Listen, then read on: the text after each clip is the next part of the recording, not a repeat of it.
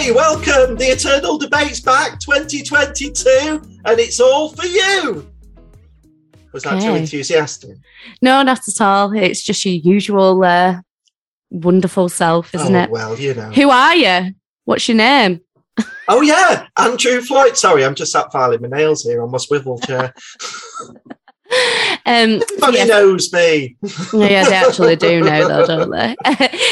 So I'm Rachel of the Eternal Debate, and so today we are doing something that we've not done before. We've got someone on with us, which I'm really excited about. It means I don't have to talk so much. I've not planned anything. I feel a fraud. You feel like a fraud. At least you're being your usual dramatic self, though. I've just got a coffee and a banana. I'll just sit back and listen to you all carry on. You'll bring the energy. Speaking of carry on, who have we got coming on? Kari the Mortician. Kari! Did you like what I did there then? Kari the Mortician. Yes. So Kari is from She's the Mortician Michigan. from Michigan. She's the Mortician from Michigan. And we did have a post out on our social channel. She's famous. Last week. Yes. So 98,000 people know her. Well, I couldn't manage that at Christmas time. It was 98,000 when we first said that we were going to have a call with her, but she's up to 99 now. No, we've done that. Just in the Power week. to the people. Ted's going to get you there, Kari. Ted's going to get you to 100,000. Like that. So, without further ado, just make sure you give them all back afterwards. Without further ado, let's begin. So welcome, Kari. It's so lovely to finally be speaking to you. I know I was just having a look back, and it was 1st November 2020 when I first spoke with you. Oh my gosh. I know over Facebook Messenger. So it's took us quite a long time to get to this point, I suppose. But how are you? How are you today? I am doing great. Thank you. I'm so excited for this. And I was saying when we started just chatting, I'm so nostalgic for your accents and I love it. It's so fun. Oh, there's plenty of accents today. Accents abound. So if we can launch straight in, I know, Kari, you've got 99.2 thousand subscribers on your YouTube when I looked this morning, which has gone up since we first did the post last week. You mean there's more popular people than us on social media? Absolutely. So what inspired you, Kari, to start doing that first off? Before Kari answers that question, Sorry, can I just come in and just say, Kari, I've prepared something for you. Oh boy. Is it like a song or a... Are you ready? And it's ready. on the back of how many YouTube followers you have. Okay. Nobody does it better. Makes me feel sad for the rest. Nobody does it half as good as you. Kari, you're the best. Okay. You could have sent me and we could have done some harmonies and sung to each other, a little Ebony and Ivory, whatever. Are you suggesting my harmony wasn't? No. Oh my goodness, no. Thank you. There you go, immortalized in song. Right. I am so glad you pre-warned me that you were never planning on been serenaded, so that I was practicing that all while I was making a coffee. Right, anyway, I'll let you answer the question now, Kari.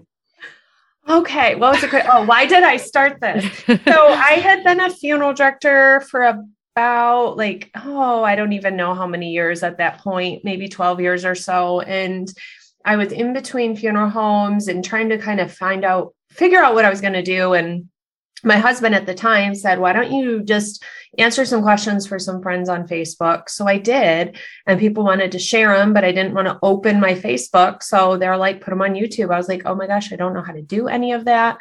And so now 700 videos later, and I mean, it's insane. People want to know so many things. And in so many ways, some people like the 2-minute videos, some people like more in-depth, some like visual, some like interview. And so I could cover the same essential, one small topic in multiple ways for different people, and they're going to learn something different each time. It amazes me. And I thought I would, after like 20 videos, I'll run out of content. Everybody will know what they want to know. And my lists just keep growing and growing, and people just want to know more. And I'm like, wow, that's a really good question. I never would have thought of that. And so then I get to learn more while I teach them. So it's kind of this love relationship, I think, between me and viewers. And that keeps me doing more and doing more and doing more.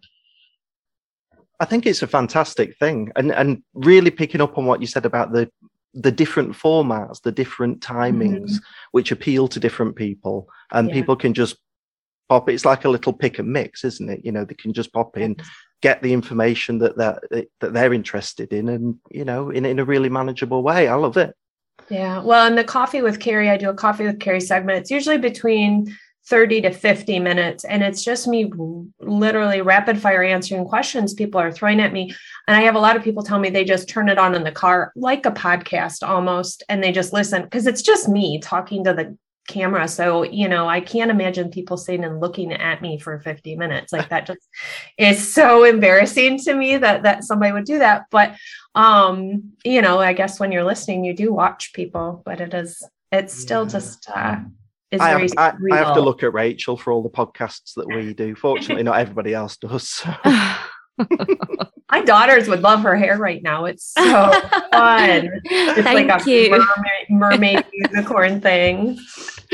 It's it has faded quite a lot now, but yes, yeah. I think she's wearing a tail as well. So Kari, just with you saying, I know you said that you'd been doing this 12 years. You was a funeral director in Balmer for 12 years before you started your channel. So how long have you been in the profession? I have been licensed in April of this year. It'll be 20 years, and I've been in the business for 27 almost. So this year will be 27. So since I was 16, do the math. But yeah, for forever. I mean, I don't remember not being around this business in some capacity. And so I think that's why it's so second nature to me to be at a funeral home, to be talking about funeral stuff, to be kind of just immersed in the world of it. But I think that's also why I kind of was in a little bit of a rut, which I didn't realize during that time. And doing the platform on YouTube and social media really reinvigorated everything about the business to me and really got me excited and wanting to dive back in, because it gets stale after a while and it does get heavy and all consuming. And I think we do need to mix it up once in a while, especially if you're in, well, as we say, middle America, just really vanilla kind of where we are. We don't have many wild, wacky things happen. We're not very, progressive. And so it can get a little stale. Yeah, I think having the YouTube channels as well and things like in this year and in this day and age, social media is huge, isn't it? And I think as much as it's a platform for people who are reputable, who have, legitimate information and knowledge, there's also the flip side of that, isn't there? That there are people who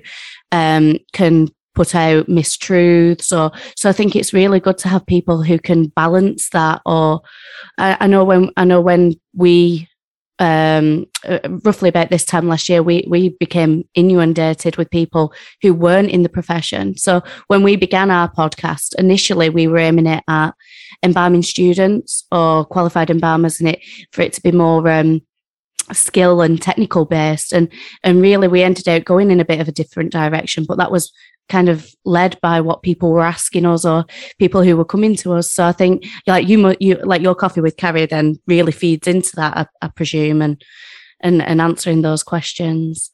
People are curious, and that's, we give them a platform, but like you said, there's platforms that people ask questions to people that don't really truly know answers. And it's almost like, okay, I want to scream louder now what I'm saying just to overshadow what they're saying because it's wrong. But yeah.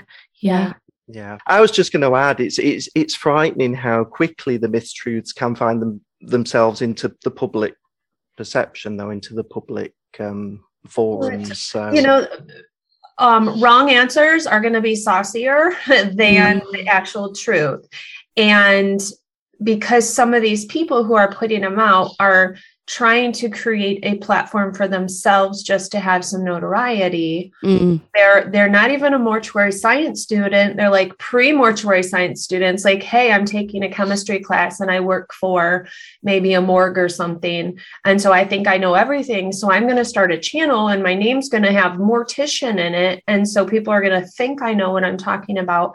And I'm going to break laws and I'm going to put out that information.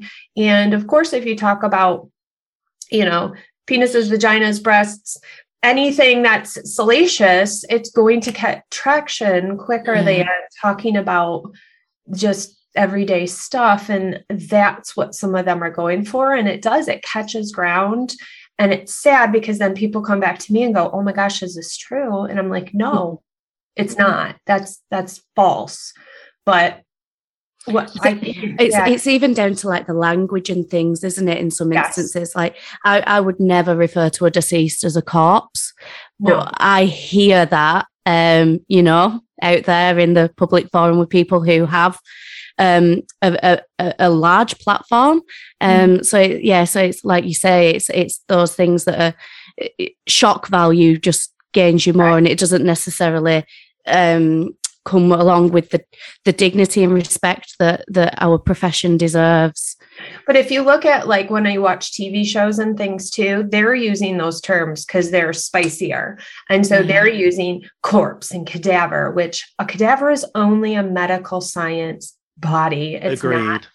It is not somebody that goes in for just an autopsy. But so that's misinformation just in that. But those are saucier terms, you know, saying, oh, someone's loved one is in on the prep table is not as fun as the corpse is in on the slab or, kind of thing. So they just jazz it up and people, I think, feed off of that. And that's how they start to talk. And it catches more than, I guess, my boring jargon, which is, the actual facts. Yeah. Spoken in a way that demonstrates dignity and respect. Why do we want that? That's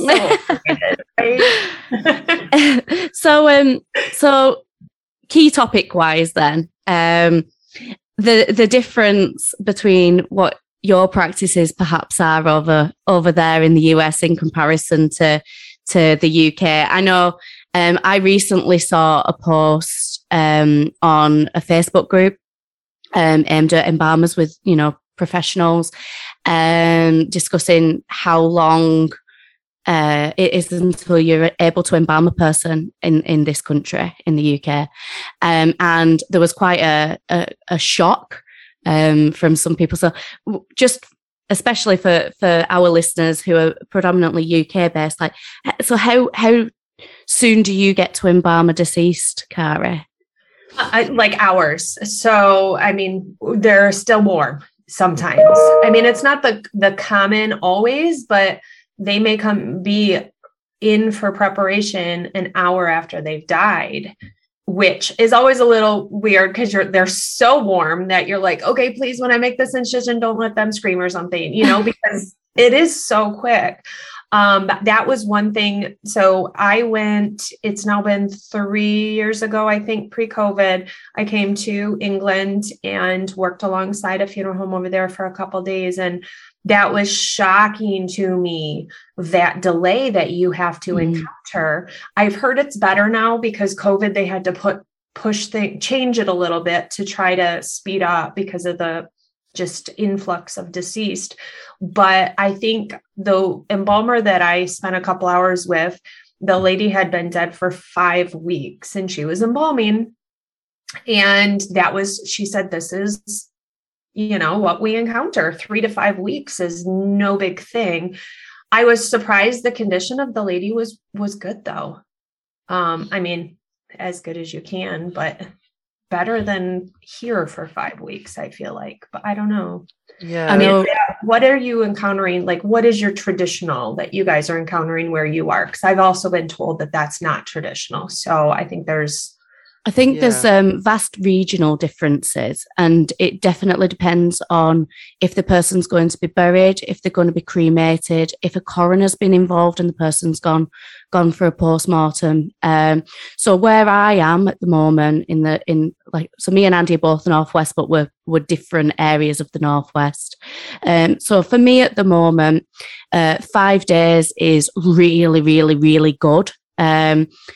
And that's usually people who have passed away at their home, have come to us, and then the family have arranged to register the death, and they're going to be buried. Like they've been my quicker ones, which has been around 5 days.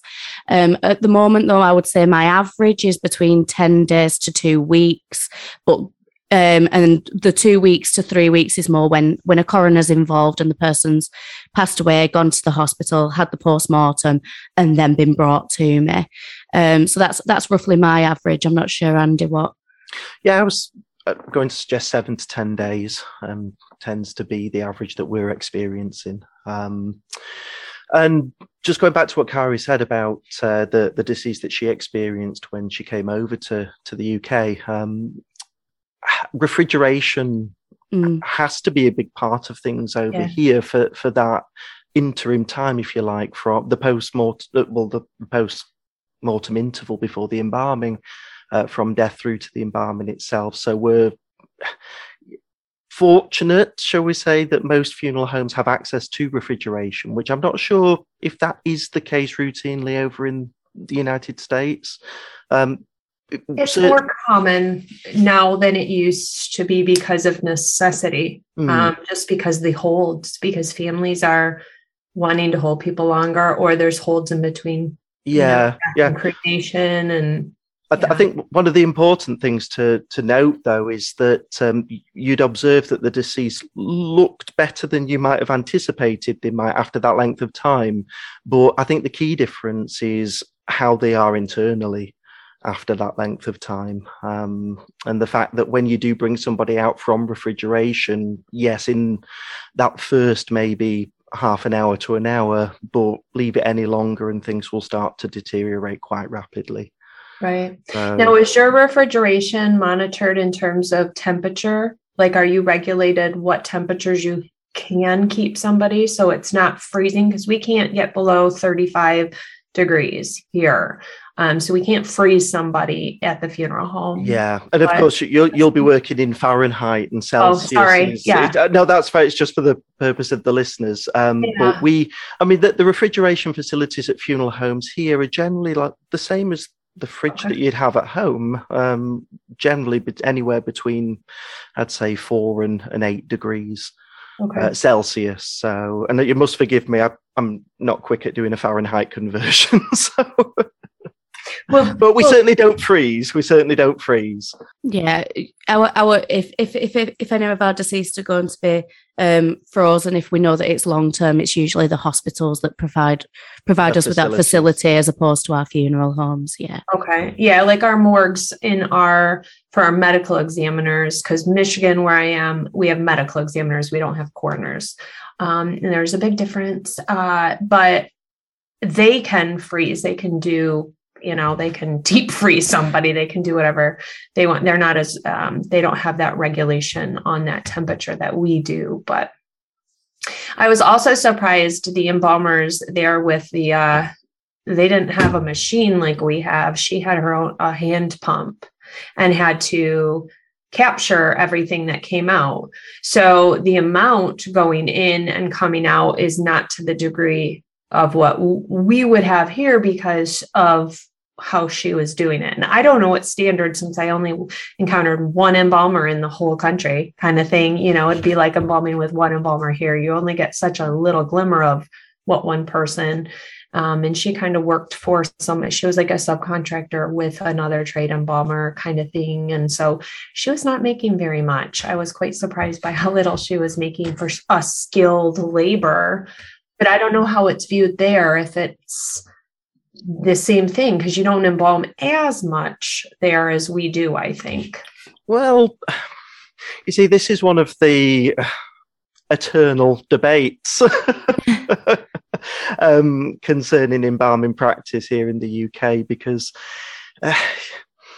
it's the big difference here, in my opinion, is because you don't have an embalmer is not necessarily a funeral director, and a funeral director is not necessarily an embalmer. Occasionally you do get the ones that are both, but it's not like in the United States, where I think you very definitely have to be a funeral director and then licensed as an embalmer in the same license. Would I be correct in saying that?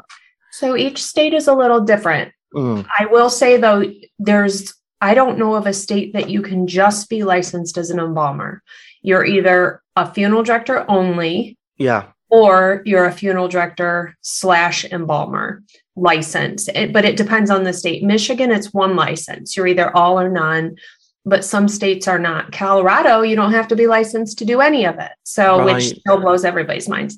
But so it depends on the state. Yeah, because I think the biggest frustration sometimes from within the embalming circles is that if the funeral director that's speaking to the family doesn't embalm, they can't confidently answer questions or talk about embalming in the context that an embalmer would.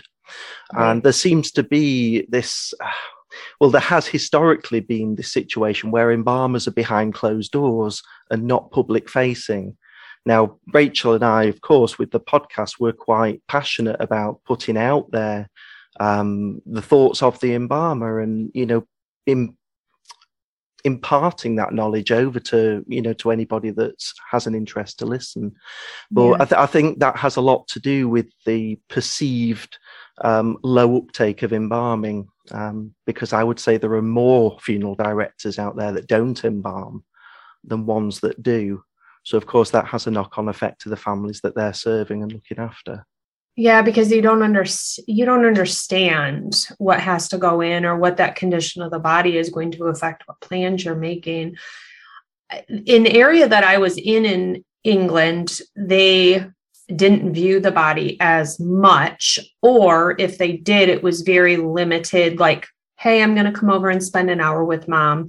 They would pull her out of the cooler, take her upstairs, come into the little bitty viewing room, spend an hour, then they would go put her back, and they could do that however many times they wanted until the burial was scheduled. But there was no public view of any kind. So they did a lot of what they called facials, where they just had some cosmetics and, just got the person ready. What we would call maybe like an identification viewing time. Just very simple, get them ready, do some restoration. If, they had an autopsy or post-mortem, they would suture the head or, things like that, but very simple care until the time of burial. And then they would go off and do the burial, but everybody wouldn't see them at the burial. So that was kind of what I encountered, but I know it's so different in different. It'd be like coming to Washington, where you're going to be exposed to composting and, very green burials and all sorts of things. And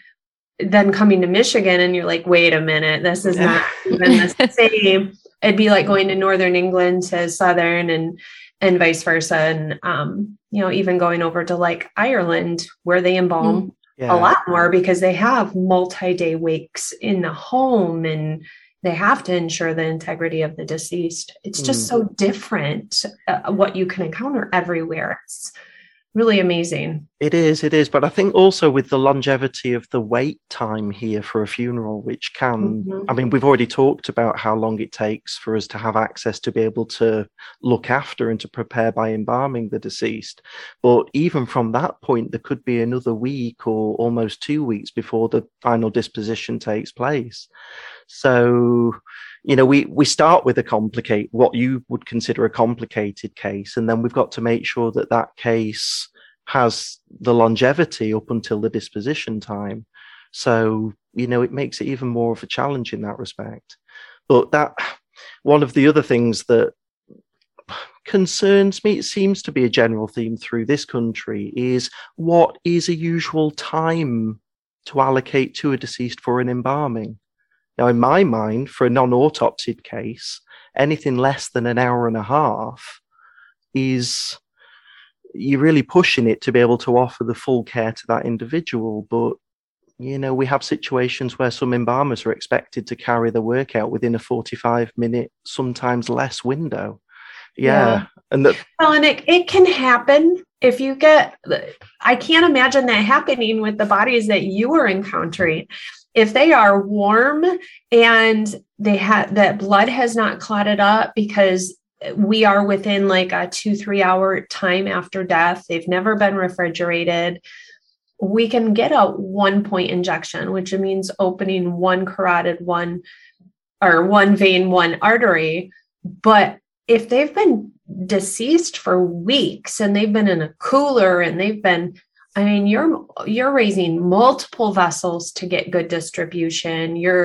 It's going to take time. So I could embalm if I was really familiar with the room and the deceased was, just that right. You could embalm in like 40 minutes to an hour. If you're, hustling right through and multitasking and cleaning while you're doing and, but that's pushing. Yeah. Yeah. And I appreciate what you say, because my formative background, I also went through mortuary school in Canada. So I was fortunate to experience embalming in Toronto, which very similar to you guys in the turnaround time and the access to the deceased. So when you talk about embalming warm in inverted commas, I do fully get that. And you're like, what's warm body over there? But the drainage, phenomenal. People just couldn't appreciate it here. That's the thing. I know. But yeah, there's a lot of challenges in this country, but it's not to say that you guys aren't without your own challenges, but I think that time is probably the biggest factor between us. But yeah, we just needed your your take on it, and your assurance that for deceased that we receive, they need more than 40 minutes. Oh my gosh, yeah. Unless it's just a simple embalming. Because what I kind of encountered when you're using that hand pump and you're having to collect everything and the aspirating, you can only do so much. The machine was not very great to aspirate and stuff. And so it was more of just let's just do a little something. It wasn't as in depth as we would be here with the machines and with the things we would have, on site. Yeah. And I think a lot of that as well is just down to the fact that, there are certain embalmers that carry out that trade work where they're moving from one place to another. So the equipment they choose to have is equipment that's more mobile and easy to pack up and take away. I think Rachel will probably agree. It's fair to say that a lot of funeral premises do have, the good spec equipment. So don't let that be reflective of, the way we approach embalming equipment wise nationally. We do have the good machines. I suppose that's something again, though, isn't it? Again, it varies. I know because you have an actual embalming machine, whereas I only have a twin pump. So the amount of pressure that I can achieve is a world apart from what Andy can achieve. So yeah, it does depend on your setup and what you have access to, definitely.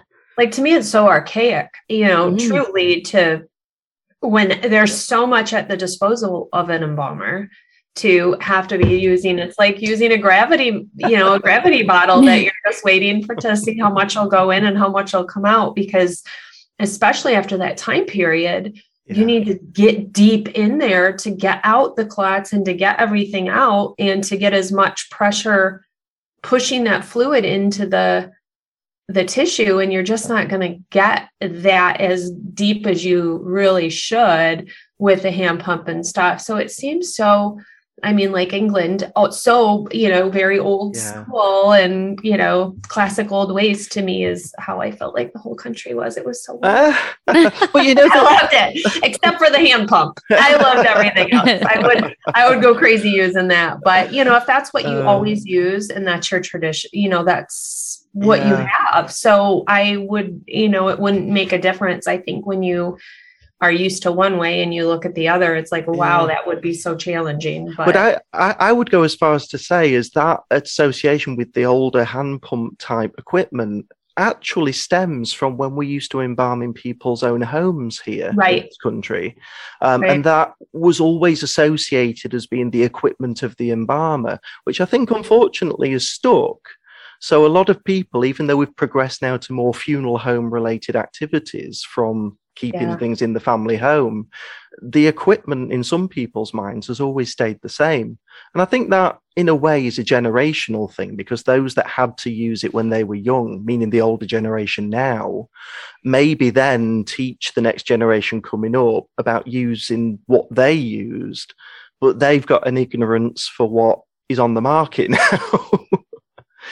The unfortunate thing about this country is that, and it's still the case, you don't have to be licensed in any way. And I think you referred Colorado as being a state where that's similar. But you don't have to be. Anybody can be shown to embalm, which is quite a frightening, prospect, really. But then you're only ever as good as the person that's shown you. And if they've never been taught comprehensively, which they wouldn't have done, what hope is there for the future without regulation? That's my concern. I think that was one thing going over there was some of the regulation that was lacking with that we have now, just like even the FTC, which is the Federal Trade Commission, which I think that's not that same commission, but something is working to be put in place, I think, over in England to regulate that.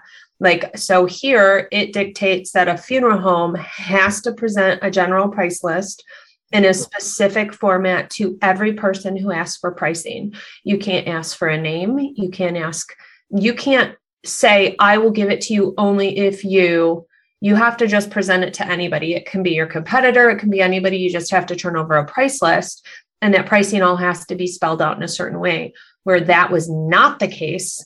Over there wasn't anyone really regulating. And so you could, as a funeral home, say, oh, the funeral home down the road gave you this price. Here's my price. Like, I don't have to spell it from a general price list. I don't have to adhere to certain regulations.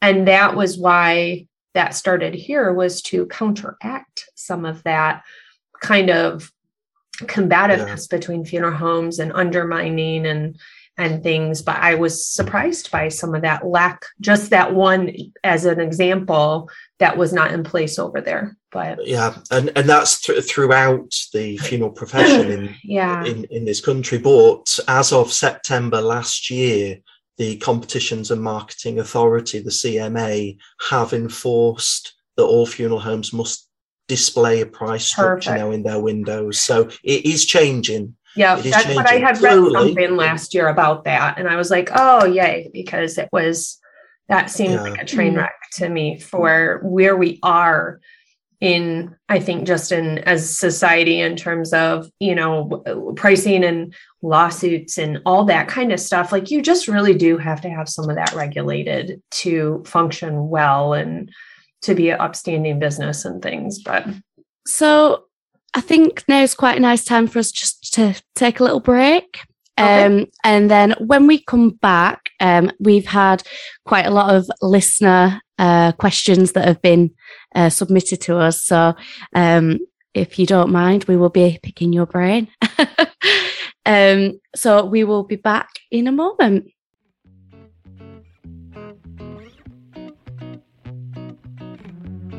Did you know you can find The Eternal Debate on Facebook, Instagram and Twitter?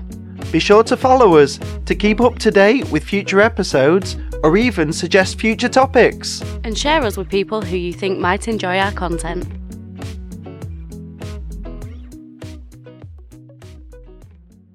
So welcome back. So we're still with Kari, the mortician.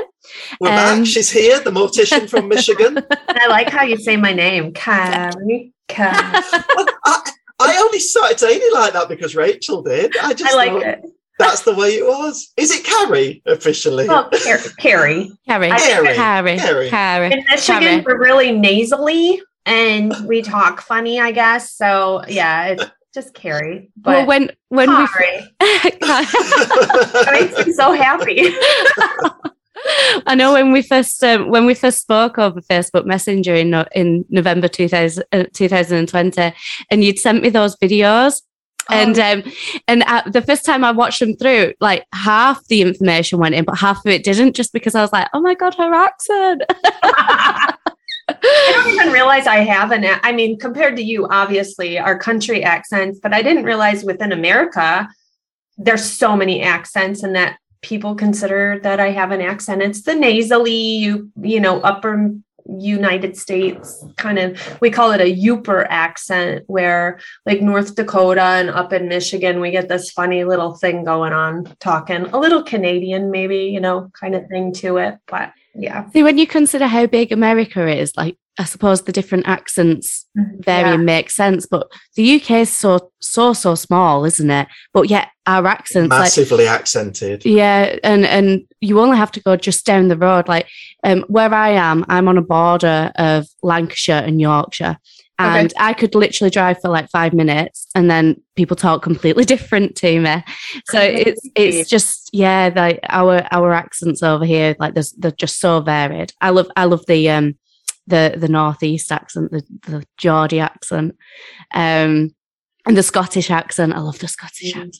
I think the northern ones. But there are many accents just within Scotland. Well, yeah, this is true. Crazy. Well, there was a YouTube video I watched. I don't remember if it was before I came over to England or after, and it was like the 9 accents of the UK or something, and they went through, and the one person went, and I was like, oh my gosh, I never even realized how many there were. Like, it was crazy. Some I could not understand at all, but I think it'd be like coming to America and listening to some people talk. It's just really almost like lazy. It's so muddled together that it's hard to hear the enunciations of anything. So it makes it hard to understand the person, but all right, let's talk about let's do it. So the first question then we have is from Dave Andrew on Facebook, which is, so has the process of alkaline hydrolysis been rolled out across the whole of the USA now? And roughly what percentage of funerals are using this instead of burial or cremation? And what do you consider are its biggest positives and negatives? Thank you. Oh, man. You don't have this over there yet, do you? Not to my knowledge. Process. It does exist. I believe there is a place in Oxford that offers it. It's just not financially viable at the moment as a competitor to cremation. Okay. Because there aren't many places that offer it. Therefore, people that do use it, there is a premium on the use of it. So it's certainly not mainstream. Okay. Well, yeah. So here there are, I'm going to just pull out to read about, but there's 19 states it's legal in, but some of them it's just within like universities. This process has been around for forever. I won't say forever, but for many, many years, because this is how medical schools and like the Mayo Clinic, I don't know if you're familiar with that, have used this process for 15, 20 years for disposing of tissue samples and things, because it's such a sanitary process. And so if there is any kind of contagions or anything, this kills all of that. And so it's been around for a long time. Michigan, it is not legal yet, but you can cross over state lines depending on the state laws. So like if I die here, I can be transported down to Indiana where it's legal and go get, an alkaline hydrolysis cremation down there. So it's not Indiana, Illinois, where it's legal. So I can be transported to some place where it's legal and have the process done there. It is not super popular by any means, just because so many states don't have exposure to it. And even if it's legal in a state, there's not a lot of facilities that have one of these machines. Just like a flame cremation machine, it's expensive. So you have to do enough business to make it worth it, to make enough revenue. And it's a huge controversy between funeral directors here that it's called cremation. But a lot of the laws for the state, when they're writing it, they have to call it that within the state legislature, because it just means breaking down a body from one form to the cremated remains, which means cremation, even though cremation by definition means fire. Or, that fire is involved. So there's people like that get so stirred up within the business about this because they're like, it's not cremation. But it's the easiest way to identify it as water cremation to a consumer. And it might be lazy, but if legislation is forcing us to call it that, then just embrace it and go with it and let it be water cremation. But I think it's the coolest process. It makes the most sense. There is such a small footprint environmentally where fire cremation and burial take up about the same amount of environmental footprint. Cremation is not any more green than burial because you're using a lot of natural resource still, where water cremation, you can use the off-put to fertilize. There's places that, like forestry services that can take that off-put that comes off the liquid after and go fertilize with it. You can, fully recycle every part of it, and it's completely sanitary, where you can't do that with the other. So I love it. It's a great process. Really, then I suppose the negatives just fall into the fact that it's not necessarily an option everywhere, and the cost of it then. Correct.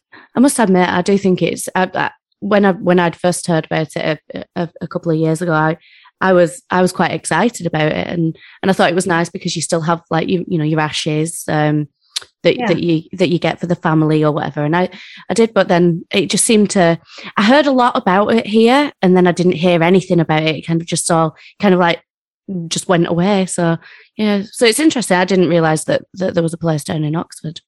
Yeah, the premise of it, I think we've more than just Oxford now, but the premise of it is interesting because it's been, for the longest time in this country, illegal to reduce a human body by acid means. But of course, when you understand the pH scale, this hydrolysis is just the other end of the same scale. Yet there was never a law to say it was illegal by alkaline means. So it would be interesting as to whether we would actually have to have it stated as being legal because it's just not illegal. And that's how cremation started in this country. The loophole. Absolutely. Yeah. That's how cremation became acceptable in this country. That's the fact crazy, that it just wasn't illegal. Cremation wasn't put into statute law until 1902. Wow. But it happened for a long time before that. I think trying to think, like you said, what are some of the drawbacks on the alkaline hydrolysis? So I'm like thinking size is going to be one of the biggest, as we're encountering, deceased are larger and larger and larger. For us to be cremating 300 to 400 pound people is not uncommon. And the capacity for those machines is much less than a flame retort, where those can go up to 1,000 pound person, quite large, where these are going to be about 400 pounds, give or take some max. People often say too that, you're boiling the body, but the machine actually shuts off if you get near boiling temperature. It's not boiling. It's just warmed water with the alkalines, the lye type materials that's just generating and circulating and breaking down the body. Reducing. It's so fascinating. It is really a fascinating process. I think it's just amazing.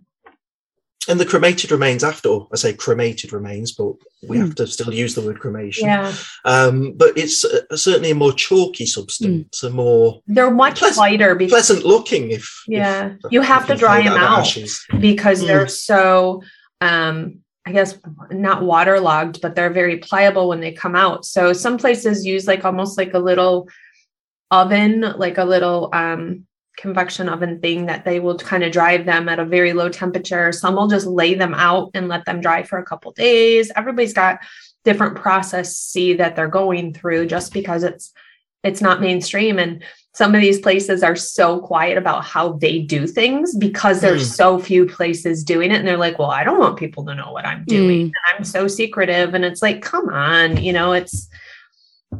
it's doesn't matter how, you're not doing something that's, earth shattering there. Yeah. Let somebody else know what you're doing. And maybe they'll tell you a process that they're doing that makes your world better. But people get crazy.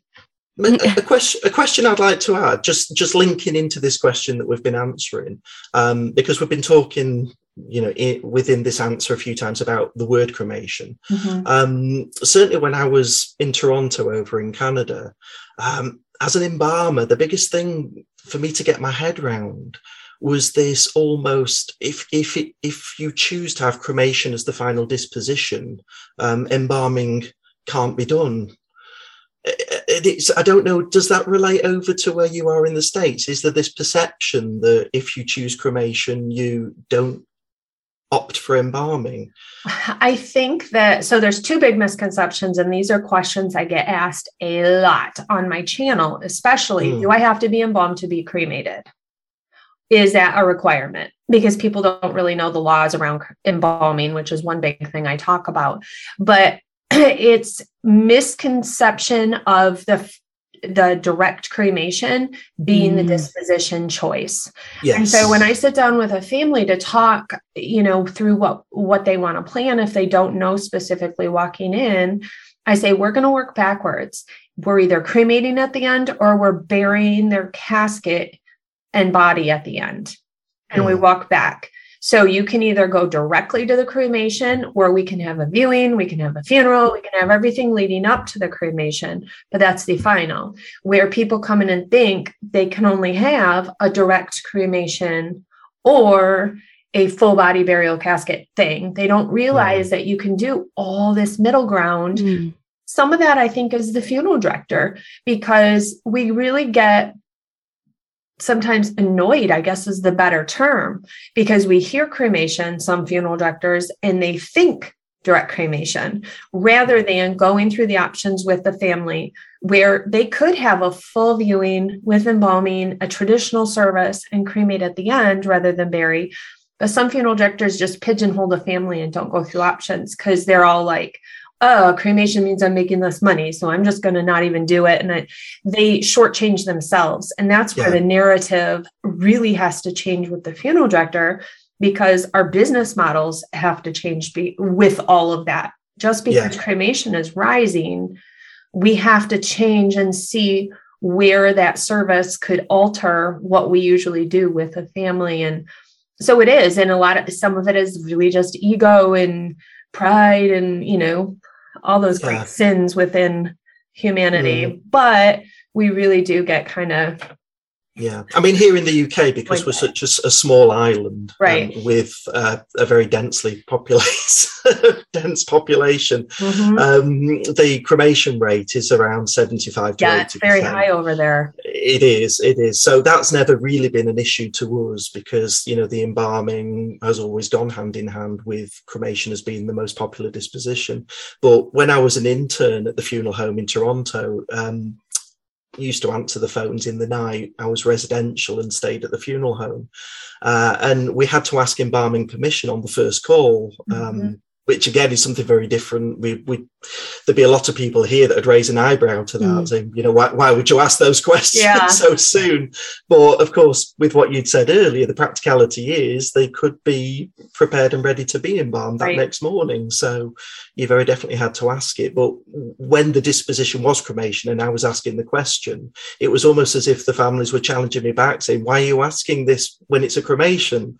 So it was obviously their perception. But I used to say, you've as much right to see them in the best way possible, be it burial or cremation. Right. So, but it surprised me how surprised they were to be told that. So, yeah. I know. I think it's a good question. And it's surprising. But that flip side of how many people think you are just embalmed regardless, or how many people get autopsy. People think that everybody gets an autopsy. Like I have so many people and I'm like, no, first of all, I don't take any organs out. Second of all, it's a small percentage of people that have autopsies. It's not done for everybody. And, just the misconceptions that are out there, I think some days really do surprise me because that's not my mentality. And that's not, I don't have that lack of information about the business. So I know that. And so it's interesting to me that somebody's walking around believing those things. Where did they get those thoughts? And I'm glad they're asking the question and can be righted in how they understand the business. But it's all over the place. I think it's something that I didn't realize until we started doing this podcast and then being on social media. And I had and just constantly being exposed to what people genuinely believe and the things that they fear because they think it's true. And until I started seeing that through doing this, and it was really eye-opening. And just like what you were just saying, then in some cases, it's because different and the profession, it really can be quite shocking that people have these perceptions, but unless it's challenged and unless we put out into the same platforms, the flip side of that is I suppose it can just remain there unchallenged, can't it? I think sometimes as well, it's almost like a word association, isn't it? That with, if I was to throw a word at you, you could probably give me about 3 or 4 things back associated with that word. Well, if you say death to people, then autopsy, formaldehyde, things like that are all the words that they straight away can think of that are associated with it. So, there's no kind of blame for the public thinking in that way, but it is important that, mediums like this are available for them to get a different side to it. Well, I feel like our platforms educate on a small scale. And as long as we can correct maybe the thinking of a few people, because just like last week, I think it was NBC News, I kind of called out on my Instagram. I'm like, seriously, in one photo of President Biden, they say he's walking at a memorial service past the coffin. And there's obviously a casket there, and that makes it not a memorial service. So in one headline, they use 2 words that are incorrect. And that is how it perpetuates, when you can't fight a medium that large, except, one person at a time, and trying to educate and trying to use correct terms. But just yesterday, a funeral director was talking about coffins. And I'm like, oh my gosh, you're driving me nuts, because you clearly did not sell coffins last week here in Michigan. It's funny because that's a really big difference, isn't it? Because for us, coffins are our norm, and the casket is I always get really excited when someone's going in a casket, because I just think they're so glorious. And but yes, so just that again, it's something relatively small, but it's not an interchangeable word, is it? But no, they're 2 very different items. They're 2 different. It'd be like a couch and a chair. Yes, you sit on both of them. Yes, you could buy both for your living room, but they are very clearly different things and different shapes. It's just, it drives me nuts, and I try not to let it, because I can't, people do what they do. I'll have families sometimes that go, okay, let's go look at coffins. Actually, we're going to look at caskets. And I'm like, man, I probably just made them feel like an ignorant fool, but I don't try to do that. But sometimes you can't stop yourself from saying something. And then, yeah, it's hard. It's really hard. There's so many questions can come up, aren't there? I mean, it's the size. I mean, people are surprised that here in the UK, we still individually tailor the coffins to the size of the person, which I think is lovely. You know, but it's very much a one size fits all unless it's oversized, isn't it? Correct. In the United States. You can't, if a person, Canada as well, small, if you have a cute little old lady that's like 4'10" and she's 72 pounds, we can't make the casket smaller unless we got a child's casket, but then it's almost too small. Yeah. So, you could have a 300-pound person and a 72-pound person in the same exact casket because that's just what it is. Yeah. So see, I even I hadn't considered, I suppose, that aspect of it because we do we bring people into our care, we measure them, and then the coffin is as per what the measurements dictate that they require. So yeah, it's brilliant just having this chat, isn't it? And just for what I'm getting out of it as well. It's just so enjoyable. So we'll move on to the next question. No, I say question, but she has submitted quite a few. So this is Claire Howarth on Facebook. So the first question is, what's your go-to incision site for embalming a straight case and why? The carotid and the jugular up in the neck. It's just kind of the standard. I actually learned with the axillary. I embalmed with a very old school older gentleman, and he always used the axillary. So that was kind of the beginning of me learning. So I can raise an axillary fast, which a lot of people have never even raised one. I've also embalmed with some people who really like the femoral. I don't like that as much, but some people love it. So everybody's kind of got their own thing, but I am pretty straightforward with a traditional. Yeah.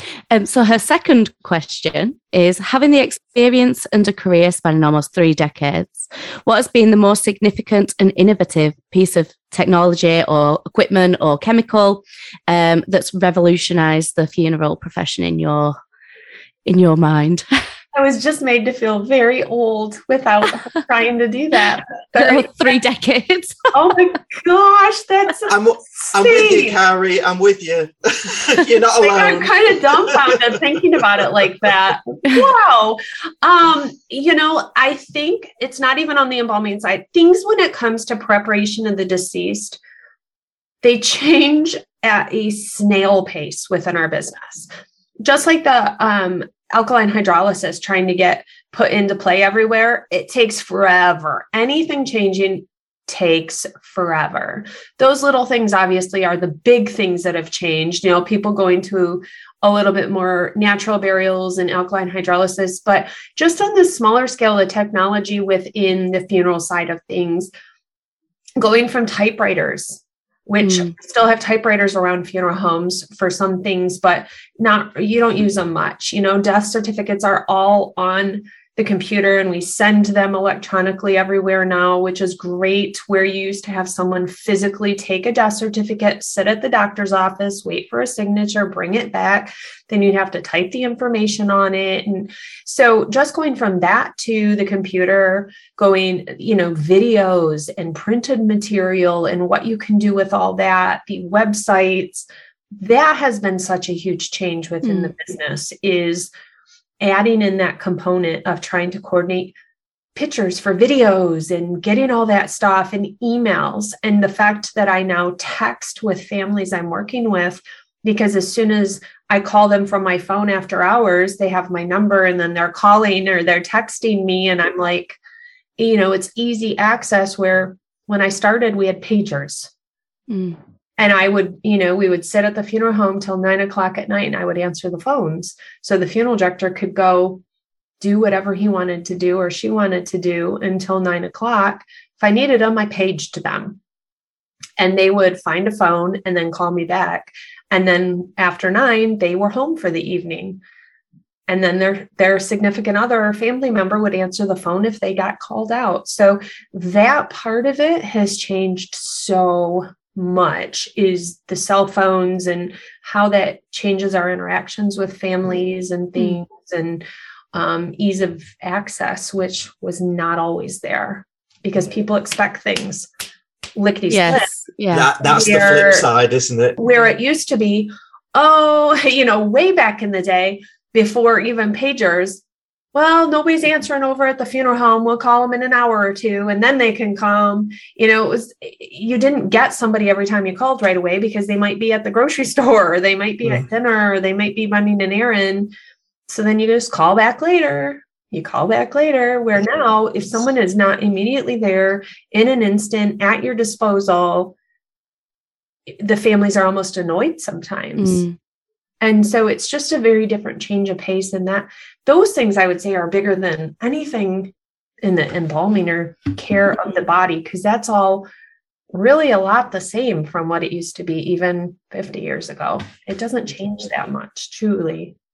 I'm smiling listening to you say it, recalling some of those older practices, because I certainly remember the page, but I also remember when I started in funeral services in 1994. That's when I started. Mobile phones were not commonplace. We had to pull the funeral vehicles up and use phone boxes to ring the funeral home. And when I think back to that, that's what makes me realise I know I don't look it, but old now. We're super young. We're just starting the as long as we keep our looks, Kari, that's all that matters. That's right. It's a little bit of embalming exposure, aldehyde. Indeed. Young. So the third question from Claire then, what's your favourite mortuary prep-based instrument, what you use regularly, and why? Well, you have to use so many instruments throughout the process. I don't know that I have a favorite instrument. I really like my aneurysm hook that's wavy. Some people really, that's one area where I find people have a favorite, because there's several different styles. They have the ones that are blunt at the tip of the hook, some that are pointed so you can kind of move through the tissue. And then some have a straight handle, some have a wavy handle. I really like the wavy one with a little bit sharper tip to the hook. I don't know. I wouldn't say I have a favorite instrument, though. You use what you've got to use. And when you trade embalm, if you go to different places, you use what's there. Like I don't trade embalm enough where I have any of my own stuff. Really, I bring my respirator, my shoes, gloves, goggles. I bring my PPE that I kind of want to use, but I don't bring fluid and instruments really with me, because I'll just use what's there. And sometimes a new place you encounter where you don't have some things, and you have to kind of MacGyver your way. Do you guys know MacGyver? I don't know. From The Simpsons. No, that's a TV show with MacGyver where you use duct tape for everything. But you kind of make it up and figure your way along or whatever. But yeah, I wouldn't say I have a favorite instrument. Okay. Here's a question though. Yeah. Why is an aneurysm hook called an aneurysm hook? I don't know. I don't know anybody that can answer that question. Even people in surgery don't tend to recognize that as anything to do with an aneurysm. So Wikipedia says an aneurysm is an outward bulging balloon. So you're hooking around the vessel of it. And so I think in surgery, you're just using that to hook the blood vessel where it's bulging. Where the bulge is. And quite possibly, we use it for obviously hooking any vessel, not just one that's bulging. But so I think, that's what it says. It's just strange that it seems to be the one instrument that's synonymous with the embalmer. I think so. If you showed, or the trocar, that or the trocar are really, because the trocar, there's not another platform that you really use a trocar in the capacity that we do, where surgeons would use an aneurysm hook type thing in surgery, but we use trocars and nobody else really does. does. I don't think, unless like a plastic surgeon of some would use something like that for liposuction or something. I was just going to suggest that's probably the closest that we could relate. Yeah, but I don't even know that for sure. Okay. Yeah. What's next, Rachel? These are fun. So next, and I suppose this kind of feeds into conversations that we've already been having. But in your opinion, what is the biggest misconception that the general public have about the funeral or death care profession as a whole? Ooh, as a whole, that we're shysty, or that we're thieves, and we have ill intentions. Because I think that's the one big generalized statement I get the most posted on some of my YouTube is, these people are criminals. These people just want to screw you over. These people want your money. They just are this. And those kind of broad statements are, I think some of them are hurtful because they're encompassing me in that. And I'm like, but I'm not. Yeah. And it's funny because if I engage in some conversation with those people and I'm like, well, I'm sorry you feel that way. That's not my intention. They'll be like, oh, I don't feel that about you. That's why I watch your channel. I just think that about this person or that person or whatever. So it's interesting that people use such broad terms, but they really are only talking about one or two people. But I think that is truly one of the biggest, is that we're thieves. Either when we close the casket, we kick everybody out, which I don't do. It's what happens behind the scenes. Like we've talked about, people wonder what's behind the scenes because they don't see it. And that's when they're worrying that we're doing bad things. We're harming their loved one. We're stealing things. We're taking off the jewelry when we're closing the casket. And that's why we kick everybody out, or, things like that, I think is probably the biggest. Yeah. Yeah. And that we're super rich and just rolling in dough all the time. Yeah, those wedding planners never get the same stigma. Oh my God. Like this is nothing against wedding planners, but you don't legally need a wedding planner for any of it. But yet people hire them because they want them. Yeah. And that's the big difference, isn't it? Question how much they spend with them. Yeah. However, the person who's taking care of your loved one after they die, God forbid that they should get paid for doing a job taking care of your like, oh my gosh, blows my mind. Yeah. Not a knock against wedding planners, but I still don't understand. Like we planned funerals in like 3 days. So like if a person dies 3 days later, we're burying them here, like. They have the luxury of a year and a half. What do you do for that much time? I coordinate a pastor, a florist, clothing, a casket, all the vehicles, the part-time staff, the obituary in the paper, the folders, the video in 3 days, and we have an event. What the heck do you do for 2 years or a year and a half or even 6 months of planning? I don't understand.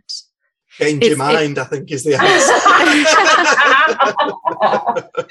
We don't give them time to do that. Oh my gosh, that's funny. It's funny on the back of that, when me and my husband were getting married nearly 9 years ago, when I was going to like the events and like looking at the cars or whatever, or flowers, and I kept referring to it as my funeral, and purely because these are all the things that I would usually be. So, if I was looking at flowers, it would be, funeral flowers or whatever. And I just kept saying it, and people would look at me like horrified. And I'd be like, oh, no, it's not. It's my wedding. You're like, I am looking forward to this. I promise you.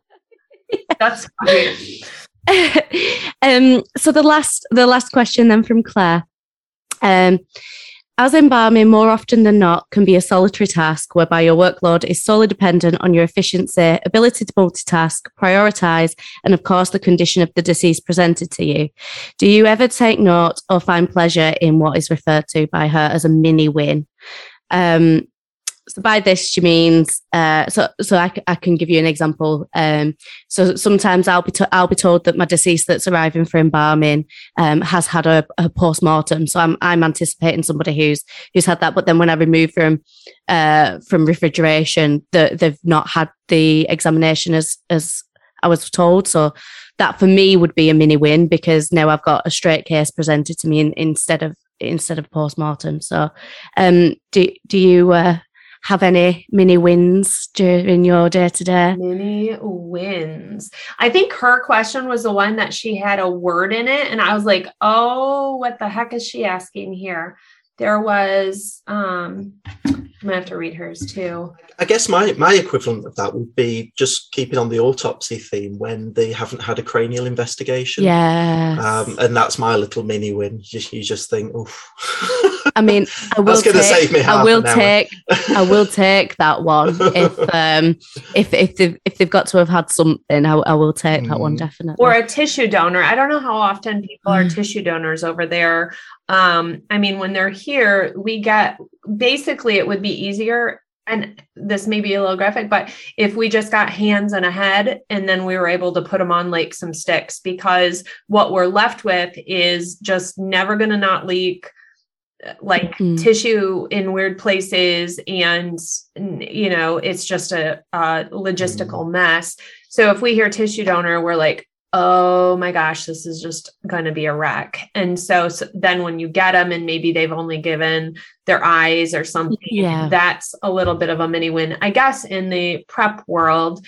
Sometimes when you go in and you're like, if you're doing arrangements and they say it's just going to be a direct cremation and you know it ahead, that's kind of sometimes a mini win, because some days you just don't feel like doing it. You know, like it takes a lot of energy to sit and lead a group for 2 hours to make funeral arrangements, especially if you get like 6 to 8 people and they're all talking and you're having to go through everything. It is sometimes it's exhausting to do that, especially with a big group. And so sometimes when you hear, oh, it's just a direct cremation, it's going to, you know, it's just one person or 2 people coming in, you're like, oh, thank jeepers, because it takes so much less of you in your day. And sometimes you just don't have it. Like I just came back from having COVID and stuff into work, and these are exhausting me, some of these arrangements, just because you're talking for 2 hours and you're kind of on, you know, you have to, I can't sit and act the way I'm feeling. Or like when I went through a divorce a year ago, I can't sit and act how I'm feeling. I have to be present and give all this energy. So it's like, oh my goodness, I don't think I can do this today. And then when you hear it's a direct cremation and you know it's going to be like a 20-30 minute, it's like, oh yes, I can do this for 20-30 minutes. Whereas 2 hours, 3 hours, 4 hours, sometimes that's a good one. I appreciate that. Yeah. I think it's refreshing as well to hear someone talk about it in a way that's just honest, to that sometimes you do have your own feelings and you are putting them to the side to be present and be there for somebody else. And that as much as you do that wholeheartedly and that's your profession and it's something you care about, actually we are human as well. And it's actually okay sometimes to feel a bit like that. So I think it's really refreshing. But we know as funeral professionals, we're unconditional, aren't we? So we have to put ourselves to one side in order to be everything to everyone. At all times. I'm just sitting here 24 hours a day waiting for a phone call at 11:30 at night for somebody to check on their pre-arrangement for somebody that's not even ailing. You know, that's what I'm doing. That's the mentality of a lot of people. And it surprises me, but we're not sitting there just waiting for these random phone calls at really odd hours of the day about things that are not imminent and urgent and stuff, but people think we are. And so it's hard to not be like, why are you calling me? I am here to serve you. How can I assist you right now is how you have to be. And it's hard. And it's not that I don't want to help that person. It's not that person's fault. They caught me at a low moment. And I'm not trying to be disrespectful. Of course, somebody will be like, man, she's a witch because she's saying this, but we all have hard days. I mean, a plumber that goes to work is going to have a day they don't want to do crap because they're having a bad day. So everybody has a bad day. So we'll move over to the questions from Instagram. So Nick Meadows, how do Americans view death and the funeral industry? are they more open to talking about death and planning for it? We do a lot of pre-planning here. I don't know that it's different than anywhere else. You're going to have your divide. You have people who do not want to talk about it, who are not going to, entertain the conversation. Mom's 105, you're 80, your kids are in their 60s, and you literally haven't talked about mom dying. Like, she's been on borrowed time for 30 years now at this point. She's 100 and some years old, but they never have the conversation. And then they come in and sit down. They're like, we don't know what we want to do.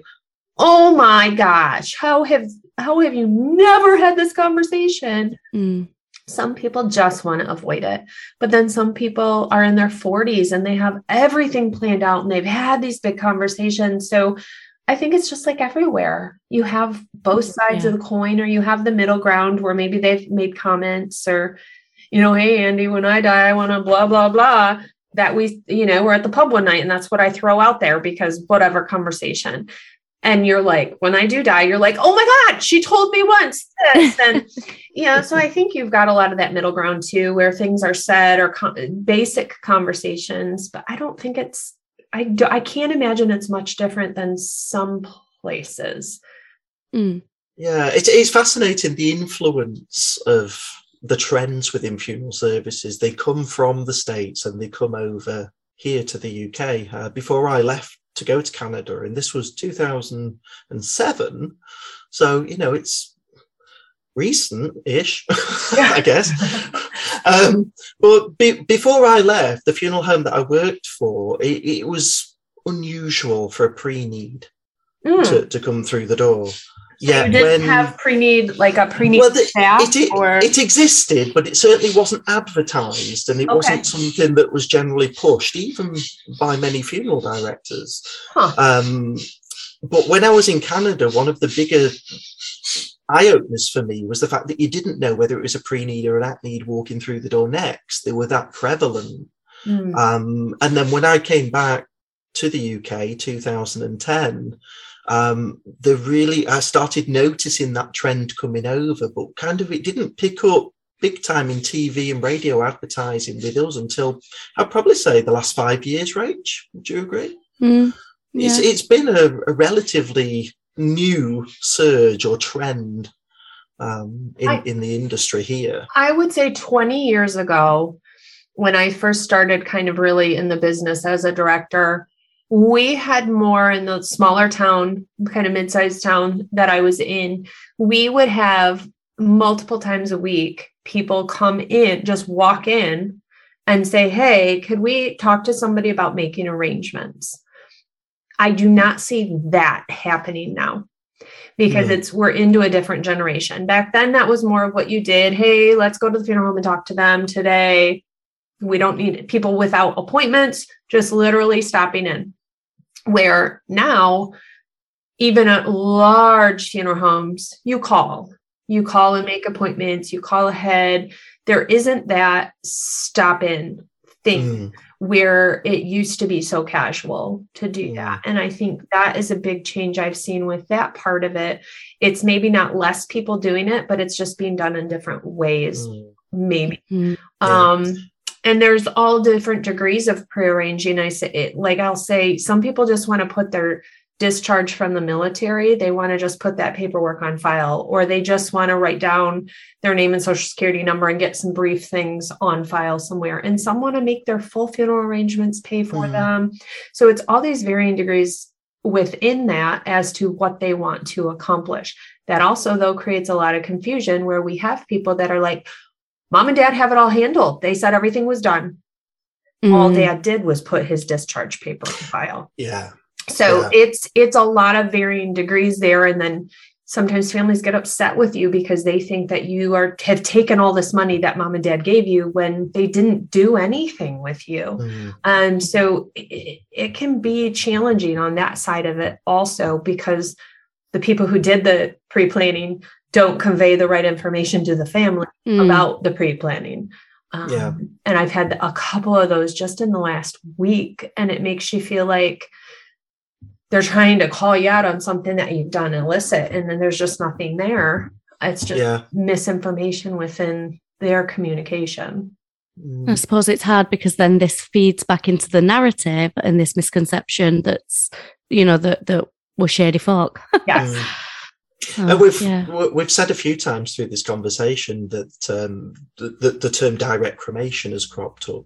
And Rach, you'll probably back me up that has been a relatively new concept in the UK. Yeah. To the point that at the moment we're probably, I'd say, at a peak in it, aren't we? Again, within the last 5 years, that's only been something that's become prevalent. Definitely. And I would say from my personal experience with where I am, we really only saw it properly pick up when COVID was happening and there were so many restrictions on who could attend the funerals or whatever. So it was kind of if we can't have it that way, we'll just have them cremated and it can just be a direct. And then we saw it rise at that point, and it's not really, it has dropped off a little bit, but that was most certainly quite a turning point for what I've noticed personally. So interesting. Yeah. So we've got one more question. Just bear with me. So this is also from Instagram, so you'll have to forgive me because it's an Instagram handle, which is Squeetnut. So what's the opinion of US embalmers on the UK embalming trade? And what would you want to ask to UK embalmers?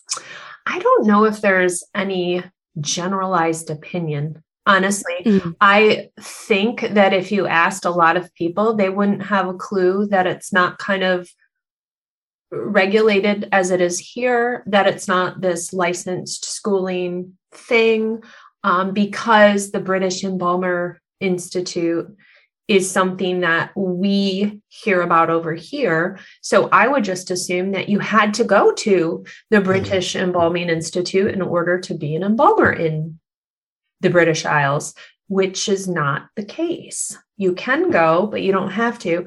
So I think if you were to go and do, if I went to the NFDA, the National Field Directors Association convention, and I walked around the floor and I interviewed 30 embalmers and asked them about, what do you know about embalming in England? And they would not have a clue on a lot of it because they've never encountered it. They don't seek the information. Basically, if it doesn't encounter them, they don't care, I think, is a lot of it, because just even within our country, they don't look into, what's happening in other states even. So I would think there's just, I hate to use the word, but an ignorance that they just don't know that. And I don't mean that negatively, it's just the lack of information there. So I don't think they could even give an opinion, because they probably don't even know what they're opinioning on, except bad information probably. So as we know is out there.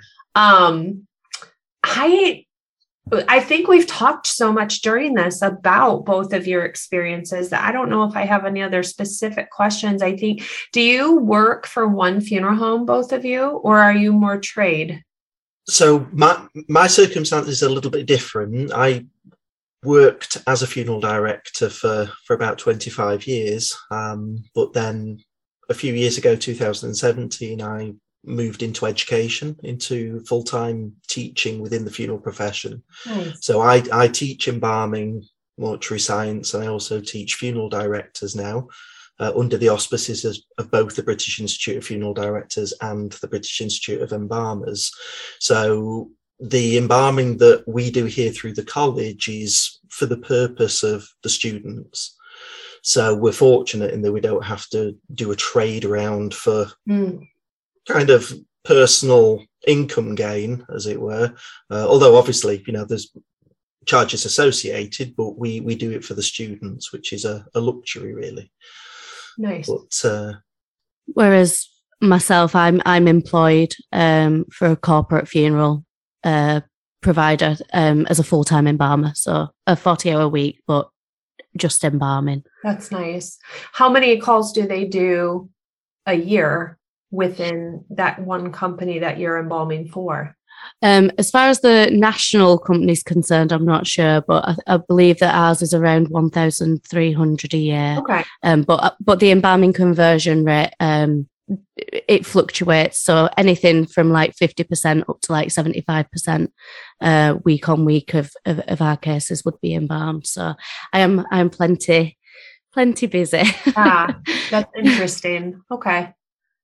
That is interesting. Yeah, we do. The one funeral home I work at, we do about 1,000 calls a year, but it's very compartmentalized, kind of like you are, where you have front of the house, back of the house. You have your prep staff, and then you have your arrangers, and then you have all of your graphics design, your accountant, your phones, your everything else broken down. So, and there's a little bit of crossover between working one side and working the other. You kind of jump in, but we have a trade embalmer come in to do quite a bit at that location because you just have to, because it's so compartmentalized because of the volume of meeting the families and facilitating, because not only are you meeting a family, so let's say we have 5 calls the night before.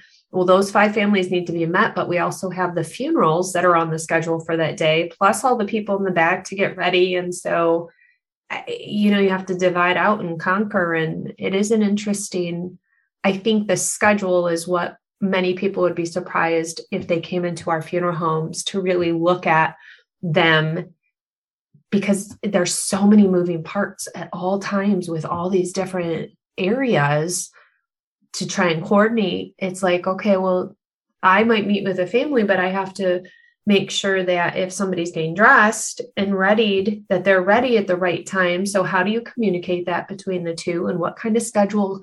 Is it on a computer? Are you using paper? Are you using a whiteboard? Are you using... It's interesting. I think people would be surprised by a lot of that behind the scenes that really has to go on so that you don't F up for a family. I mean, truly, it is like, one little thing could just mess everything up for a family, which is terrifying every day. It's like an adrenaline every day, up and down a little bit when it comes to that. Yeah. Well, there's just an immense amount of pressure, isn't there? Because of the responsibility that comes along with it. So there is. Well, it's a one-time thing. Unlike a wedding where sure you can have another wedding, you can get married again, if that's your plot in life, you can do, or even renew vows. Yes, we could have a second funeral, I guess, if you needed to, or a second memorial service, but not really how it works.